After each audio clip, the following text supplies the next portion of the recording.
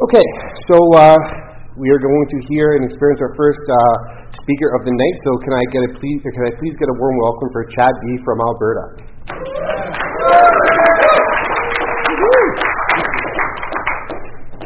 Hello, friends. I'm an addict named Chad. Just curious, is there anybody new to Narcotics Anonymous in here? Well, I'll tell you. Welcome to the No Matter What Club. I heard that quite a while ago, and that just and then our literature talks about it too, right? No matter what, absolutely, no matter what, we don't have to use again today. So welcome. It's awesome. I'm going to share just first off too. I'd like to thank the committee if they're still in here for asking me to even come here tonight and share. Something when I was still out using, I didn't think I'd ever be asked to share anything with anybody. They were always telling me to shut up. So pretty humbled to be here today. Just going to share a little bit to qualify, so you guys don't think I'm up here BSing. And then I love this topic, just another recovering addict, because that's how I got here and how I stayed here. But so I'll start. I come from a really loving family. It was a split family, but still lots of love in it. So, which is kind of weird because I still didn't, right from a kid, I still didn't fit in, right? So once I got here and learned about stuff like where the disease of addiction really lies within me, that's where it started. 6, 7, 8 years old, I was already lying, cheating, and stealing, and doing whatever it took to fit in. And not even fit in sometimes, it was just whatever it took to feel better about that lost kid. So back then I was just another kid that didn't have a clue. I spent my teenage years doing a lot of the wrong things and using a lot, because that's, at that point in time in my life, that's what made me feel good. So I was just another lost teenager. And then carried on throughout my life, and I found that sense of ease with using drugs and alcohol when I was a kid. And I continued to do that, right up until my teen years. Again, I thought, at 16 years old, it'd be a good idea to quit school and become a man. And then at 16 and a half, I thought, okay, I quit school, now I'm a man, I should be dad. So ended up being a really young dad that had no clue. Carried on through, my 20s and my 30s, and it was just a progressive. I don't think I have to tell anybody what it's like to have that progression of addiction take a hold. I was lost in the grips of addiction right from my early teens and didn't realize it till my mid-20s. And then I decided, you know what? I'm just another addict that's going to die doing what I'm doing. And in my mid-20s, I was okay with that. So I carry on. I have a couple of long-term relationships. I end up with a couple of kids from 2 different ladies. And just a steady downward spiral my whole life. I got married when I was, late 20s, I guess, and that was just another. I thought I had it made because I finally found somebody that was doing the same thing I was and wasn't condemning me for it. So now you end up with 2 really sick people, right? And I won't share her story. So as far as qualifying, man, I understand what despair is. I understand what being completely lost is about.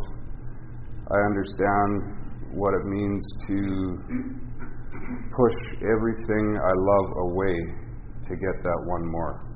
I get it.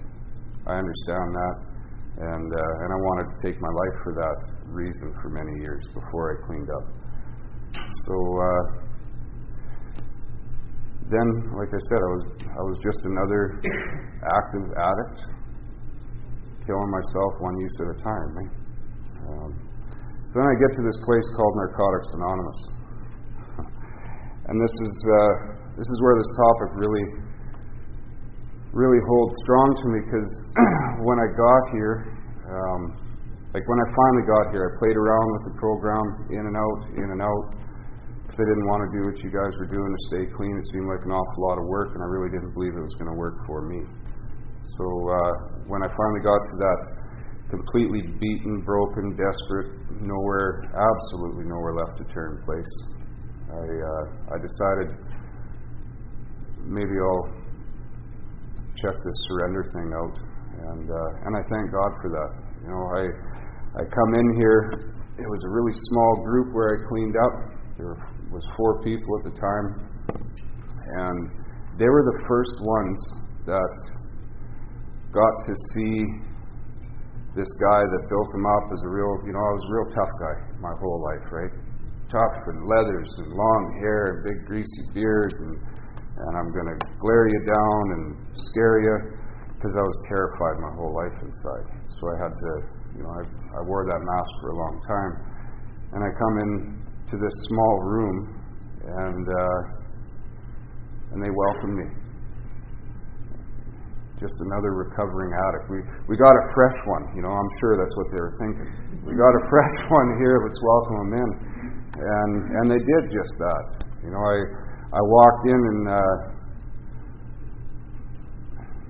and I was beaten and broken, and I didn't care who knew anymore, because I wasn't going to get any help any other way.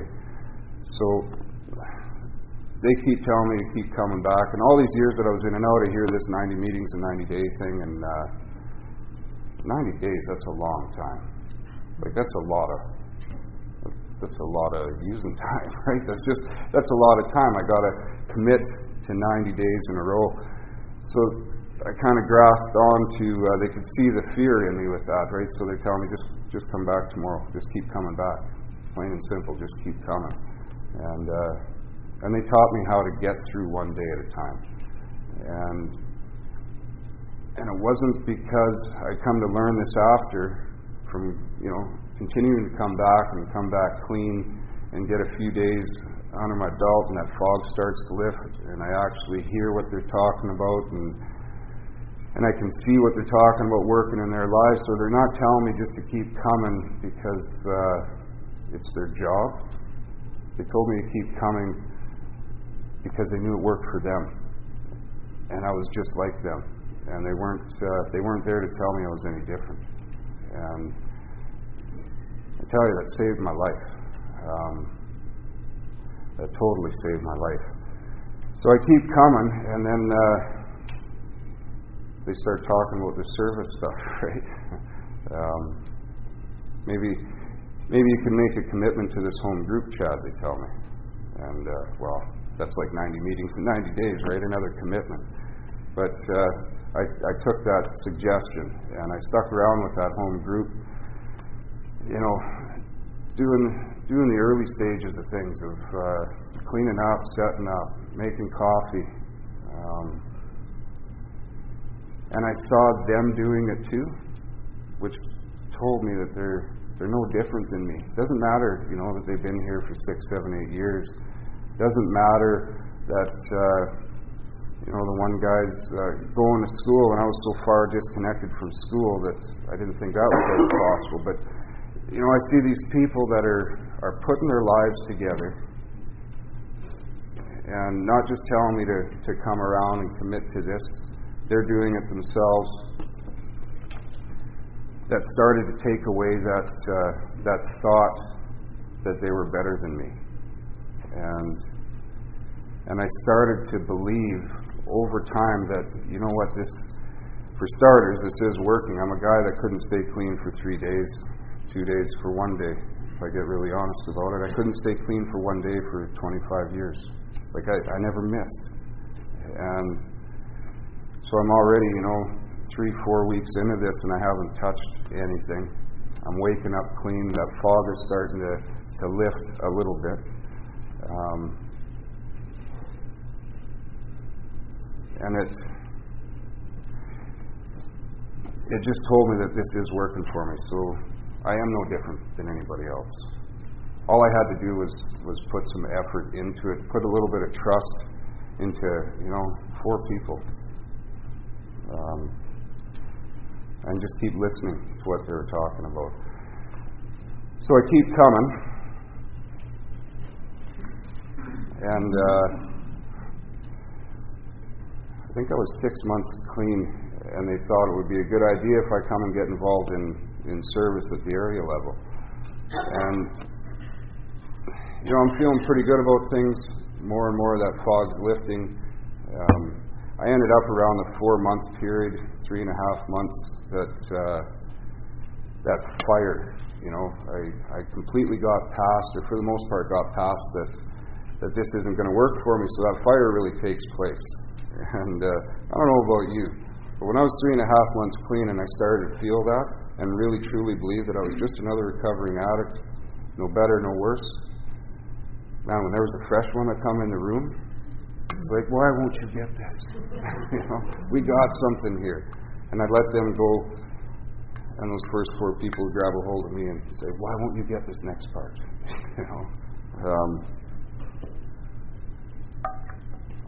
So they take me to area service, and then that's when I really started to learn about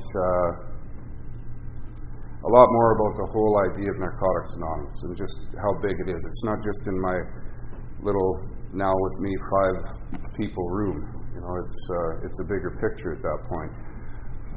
And then there's not just the 12 steps of Narcotics Anonymous anymore, there's the 12 traditions. We read them in every meeting. I heard them in every meeting that I was at, but they didn't pertain to me, right? Because I'm working in the steps, so traditions, that's just another, 3 minutes of talking. And but I get to involved in this service, and then I start to ask questions about these traditions. And that's where this topic means so much to me. So I was taught about the spirit of anonymity, and that's when it really sunk in for me, really sunk in. These 4 people knew about the traditions and didn't try shoving them down my throat, but they knew about them and they were practicing them. The spirit of anonymity, when I walked into that room, no matter how my language was, no matter how I looked, no matter how empty my bank account was, no matter how shaky my job was, no matter what, absolutely no matter what, I was just another recovering addict coming in to the safest place that I could go. And that has taught me so much, because if I skip now, through the next couple of years, I can take what I was taught then, and when I'm sitting in any kind of judgment today, that's what I remember. Anonymity. And I'm not going to stand here and say I don't judge people.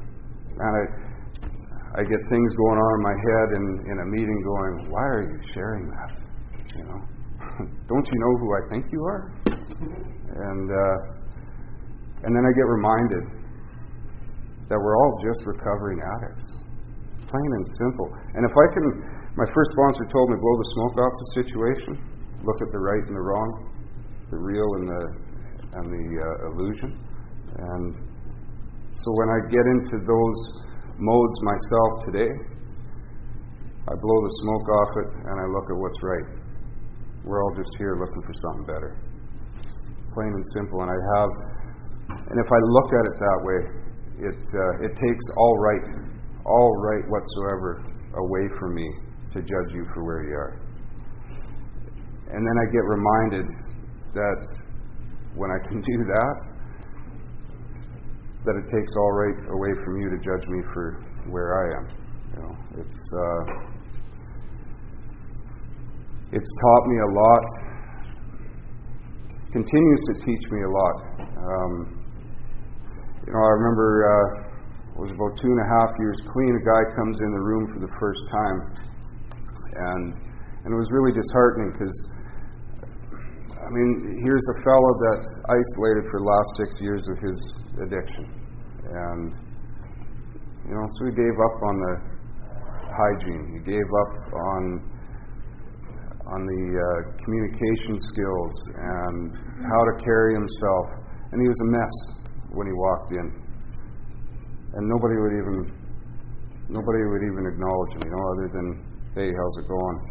I was taught when I came here, I was taught to love. And it does not matter for me. It does not matter what the situation is, who you are, where you come from. Man, you walk into a meeting room that I'm in, and I'm going to hug you. It might freak you out, but I'm going to hug you. It's my whole shtick today is I'm a hugger, not a mugger. And that means something to me, because that's if people didn't do that with me in the beginning, I honestly don't know if I would have stuck around, because that would have told me right off the bat that, you know what, maybe I don't belong here, maybe I don't deserve this. And who am I to take that away from anybody else? I haven't been here for a long time, but I've been here long enough to understand for myself that in order for me to keep moving ahead, I read it in our literature every day, I can't keep what I have if I don't give it away.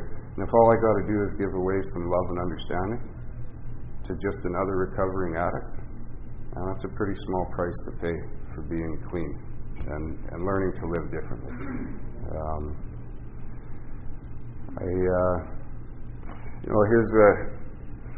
I'll go back into the service thing. Keeping that, and I keep going back to this anonymity bit, because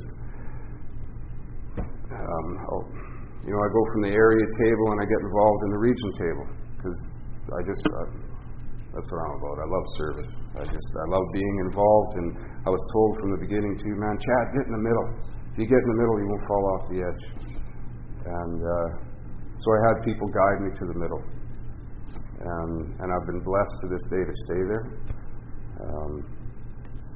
So I get into the regional body, and we start doing service work there. And I didn't have to really practice this, just another recovering addict anonymity thing at the region that I come from, because I got to shout out to Alsace, man. They're a group of loving, caring, compassionate people, and one of the best bodies I've ever served on. But then, again, I get blessed with an opportunity to now carry our region's voice and go to world, right? So I end up last year, or sort of beginning of this year in the spring, at the World Conference in LA, and this is a little kind of hick guy. I'm cruising from a small area and a pretty decent put together region, but still small. I go from here thinking, man, I got numbers, we got 67,000 weekly meetings and around the world, and 132 countries and 77 languages we speak, and I'm going into this huge place thinking I got service under wraps, right?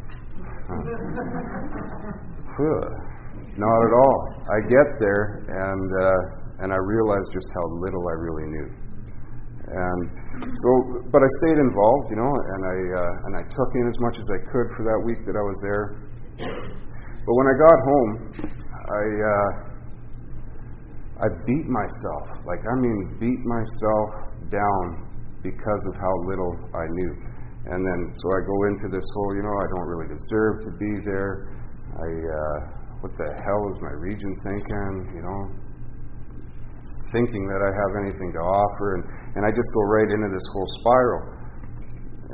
And I went into it deep enough. It took me a week, which I've gotten to a place today. It doesn't normally take me more than a day or two to talk to somebody.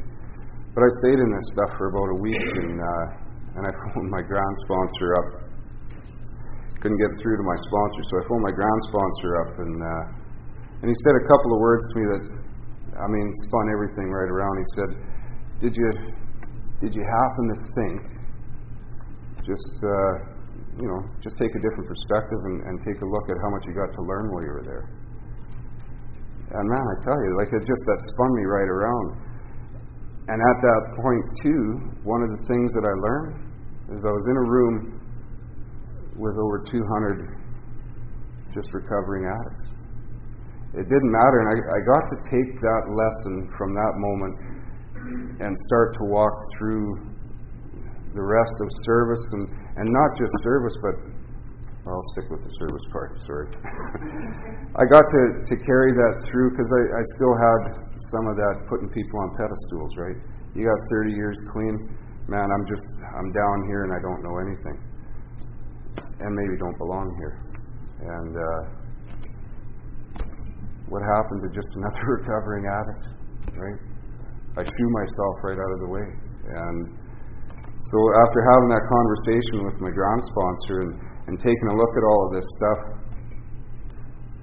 it put a whole different spin on everything. Because it was a few weeks after that, I really start taking this stuff into my personal life and remembering that you put the whole addict thing aside, put all of that aside. I'm a guy that believes we're all brothers and sisters, straight up, no matter what.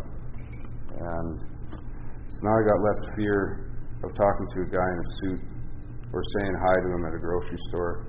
I got less fear about opening the door up the right way for a decked out lady that's business right out, because they're no different than me, absolutely no different. And now I get to come here and sit at the CANA body, the Canadian Assembly body, this week. And I mean, zero fear of sitting in a room with people that completely outweigh me with clean time behind them, and completely outweigh me with the amount of service work that I've done. And it doesn't matter, because we're all addicts here looking for the same thing. A better way to live. And how can I share this with you? How can we share this with people that aren't here yet? Because it's not just about being in the room and being just another recovering addict. There's a lot of lost souls out there, and they're just addicts waiting to get in recovery. Right? Finally got an opportunity to be of some positive service in my life, and if I can keep that spirit of anonymity up front and center here in my life, period, it makes and has made for a lot better living. Again, whether I'm in here surrounded by people that I love and that love me, whether you know me or not, that accept me whether you know me or not, because of the program and the fellowship with Narcotics Anonymous. When I walk out of here, I get to take the same stuff that I learn here out there, and I don't ever, not one person ever has to be less than. That's just one of those tired old lies, right, that keep rolling around in this guy's head. And I'm grateful because I've got this program and our literature that I can read on a daily basis. I got a phone full, jam-packed of recovering addicts that I can touch base with at any point in time in my day, night, whatever the case. And I get to stand up here and do something that, 5 years ago never would have happened. Never would have happened. I think I said it once already, and this one really blows me away, that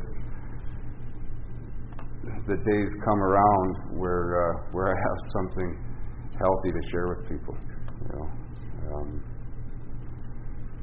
There is a way out, and for me, this is it.